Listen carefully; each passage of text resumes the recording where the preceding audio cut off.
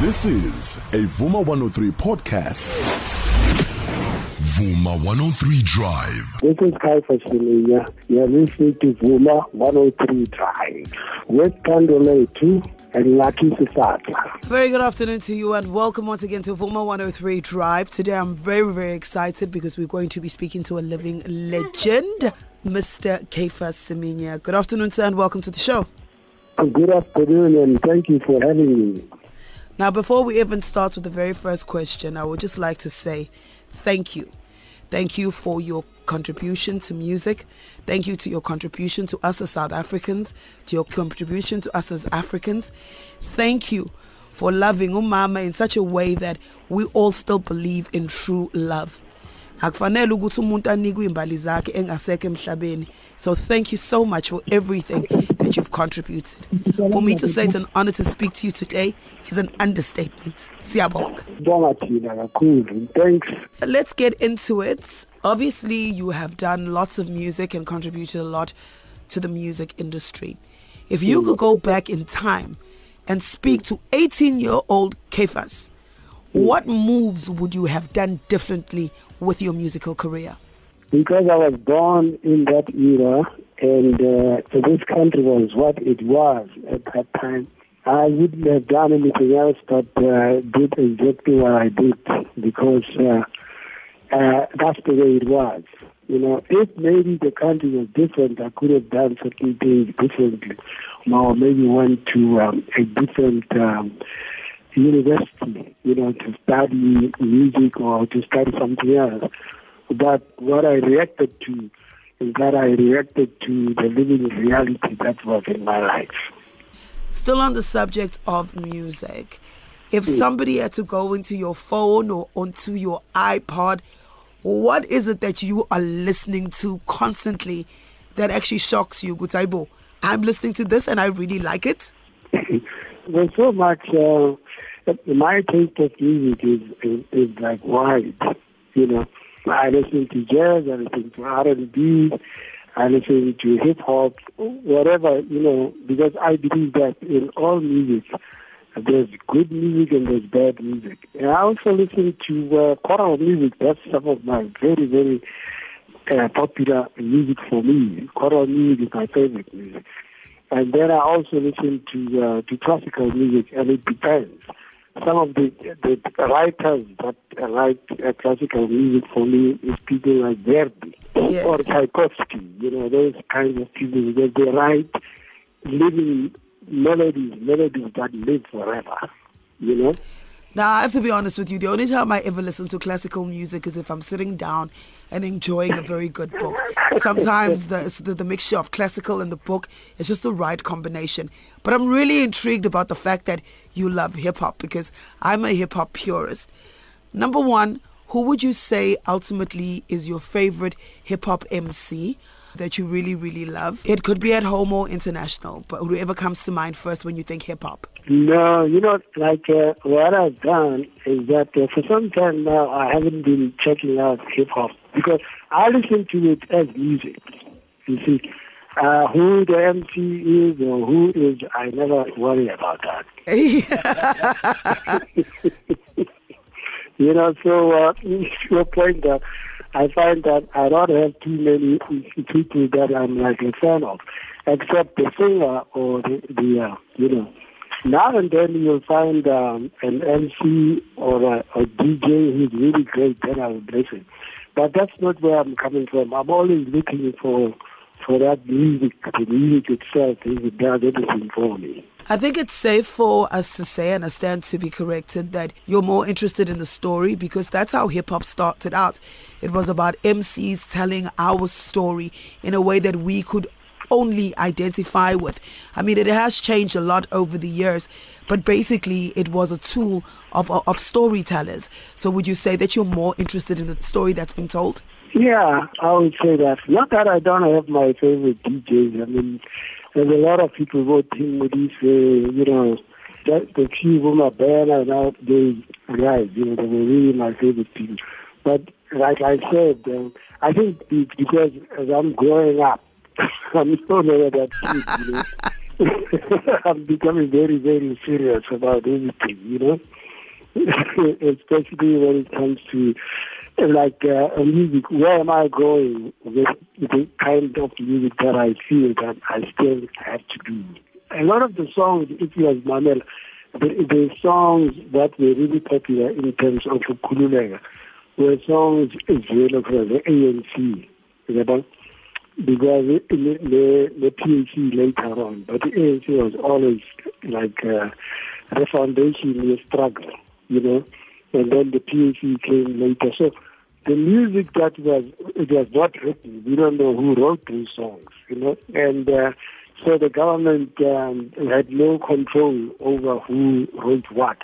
But if you wrote something, Dorothy Masuku, she wrote in Peter Malani, Dr. Malani, they shipped her out of South Africa. Do you think ukuthi kusebenzele singama-Afrika indlela benicula ngayo, and if you look at how things turn out to be sesikhululekile South Africa, do you think ukuthi nikwazile ukwenza a meaningful contribution nokuthi as South Africa sisayibambe ngakho kodwa mhlawumbe, or we lost it somewhere in the process? Where we really got a chance of really writing about the struggle and how we felt is when we were outside. That's when we really were free down to say whatever we wanted to say. But the time still hung apart. There was no way you could say that and not go to jail. How do you feel about the way sisebenza ngakhona ama-rights ethu as ama-South Africans, nokuthi ikuphi la ubona khona ukuthi kusadinga ukuthi kulungiswe in terms of politics? I'm a politician. I think in terms of the politics as a Kaya, there's a lot that we need to learn. I'm a politician and Abantu. And I think what we really need to learn is history. I see that there's a dearth or there's a lack of understanding in history. And if we go on like this, we are not going anywhere. We're like a ship lost in a storm. Because we don't place anything on the fact that there was a reality of a history that we suffered as a people. And if we don't come to terms and tell the truth of what really went down, then in 1994, then it's insignificant. It's not that important unless you deal with history, and then you can change even based on the truth of what happened. Are you teaching your kids history, Baba? No, I'm clamping up. I teach them history because we are not unique in South Africa, which we were colonized. We are not unique at all. The whole continent was colonized at one time. South America, the United States was colonized, and then go to Asia. They were all colonized. India was colonized, and that's the history. But like you don't find that. So me, I tell my children that we are not unique at all. Like Zimbabwe, Kenya, all that. The only country that was never colonized is Ethiopia. Yes, that's what I do. Back in the day, Letos Kati, when you, Mama, and other people were fighting for our freedom, when you sit back today and look at this country, is this the freedom that you fought for? No. I think the people then had a vision of a completely different South Africa. Because what has happened is really not what they fought for. Because honesty is one of the things that is not treasured in South Africa. To be quite honest, the struggle here in this country was about people getting their land back. We were colonized and the country was taken away from us. What we have now, it's okay, it's all right, but until we deal with the truth of what happened and then fix that, the problem that happened between we and the people who came from Europe and colonized us, until we all sit down and do the right thing, nothing is going to come right. I hear you. Now, you and Mama and a whole lot of other artists obviously had to leave home. When you look at the way that Black Americans are identifying with their blackness today, for instance, things like hashtag Black Girl Magic, hashtag melanin popping, and the fact that the Ghanaian government has just said that they are receiving so many requests from Black Americans who want citizenship in Ghana. Do you think that black love has grown within the black Americans for themselves and for the Africa that they left behind? Yes, it has. We were fortunate, myself and my wife, Sis Miriam, you, Jonas Bongo, Ibrahim. When we lived in the U.S., we actually saw the change, because when we first came to the U.S., you did not call a black person a black person. They didn't even want to be called that. They were called Negroes. That's what they wanted to be called. This was in 1964. Then they graduated from Negro to colored. Then you call them colored people. Then they graduated from colored to black. Now black is where they stopped. And then being African, it took quite a while for them to accept that they were African people. But now they've accepted it. They are African people. So the question is, has it grown stronger, the love for Africa and for themselves as a people? Yes, it has. Because, like I said, we were there and we saw ourselves, the growth from being a Negro, being a colored, and to be just black, but not African. But today, they accept that fact.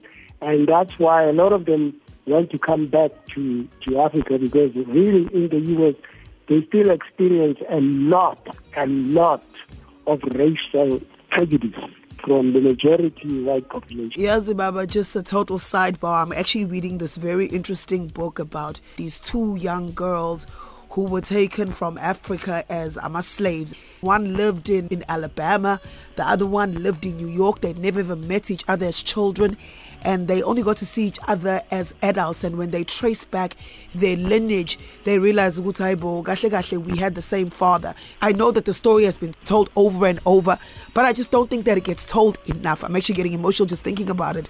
Uguti, people were taken from the place that they knew as home, and they lost their language. Yeah. They were beat up if they spoke in their home language.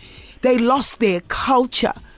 They lost themselves. So sometimes when people complain about black Americans, I think to myself, but guys, these people were taken away from their ancestors. I'm sure Abaza was sacrificing, for instance, you know what I'm saying? There was so much blood that was spilled. Sorry. Yeah, I know. I'm sorry. They will criticize them, but you have to walk in their shoes to understand. And the fact that they can come to a point that we are African Americans, we are an African people, you have to applaud them. Actually, you have to applaud the African spirit, because the way it was done, they should be completely dead now. Mentally and spiritually, and not think about anything. They would be just another people with nothing in them. But you see what they did, Abu Malcolm X, Abu Muhammad Ali. We can go on and on. The list is long. Abu Farrakhan, they've produced some giants in the world. As I said in the beginning, when I know Mama, you all have made us believe that there is something called true love.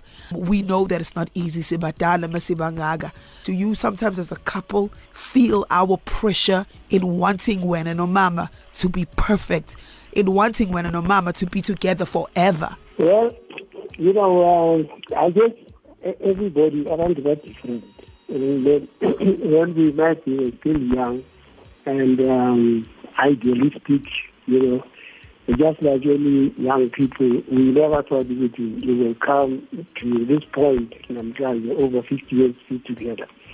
But I think what kept us, I know what kept us together is because I loved the time when we were still young, and it's still the same today. So I have no reason really to be with her. Some people fall in love for all the wrong reasons. I fell in love for the right reasons. That the time the spirit stark, she was a very kind person. She was very strong, in terms of the commitment to her people. Because that's another thing which ties us together. Because when it comes to her people, Mama is very, very, very passionate about it, and so am I. So I think our love is not only about loving each other, physically or just spiritually, but also even politically.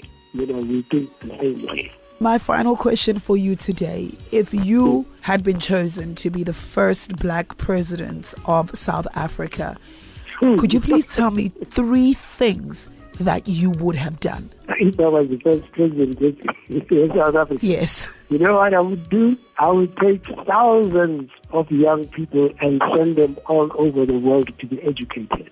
Technologically, I'm an engineer, just everything that is under the sun. That's what I would have done. Thousands of them. So they come back with knowledge. A lot of people are not educated. I asked for 3, you gave me 1. Second, what I would do, this thing of Salami Kukuin is very disturbing. And if we don't watch it, you and I may even die and some people still living in the Kukuin. So if I was the president, I would really go to the root of why are the people Salami Kukuin. What is the problem? Because Lemi Kukuin, when they arrived here, people from Europe, we had no Mikuku here and homeless people. Then I would have to go back to actually what happened. Why are we homeless? Where are the cattle? The cattle and all the things that they had before we were colonized. I would ask those questions because the thing that tells us where we are is because we don't deal with the truth and the history of this country. That's second. The third one, I would call the other people who are here with us, the people from India, people from Malaysia, people from Europe, to say, okay, Nila and Tinage, but there are certain things that we all should talk about. And one of those things is racism. And there are some of you who think are superior to us. And let's deal with it. Well, sir, if you had to run tomorrow, you would definitely have my vote. Thank you so much for taking out some time to speak to us. And thank you for everything that you've done for us, Siyabonga, from the bottom of our hearts. Thank you. Thank you very much. Vuma 103 Drive. This is a Vuma 103 podcast.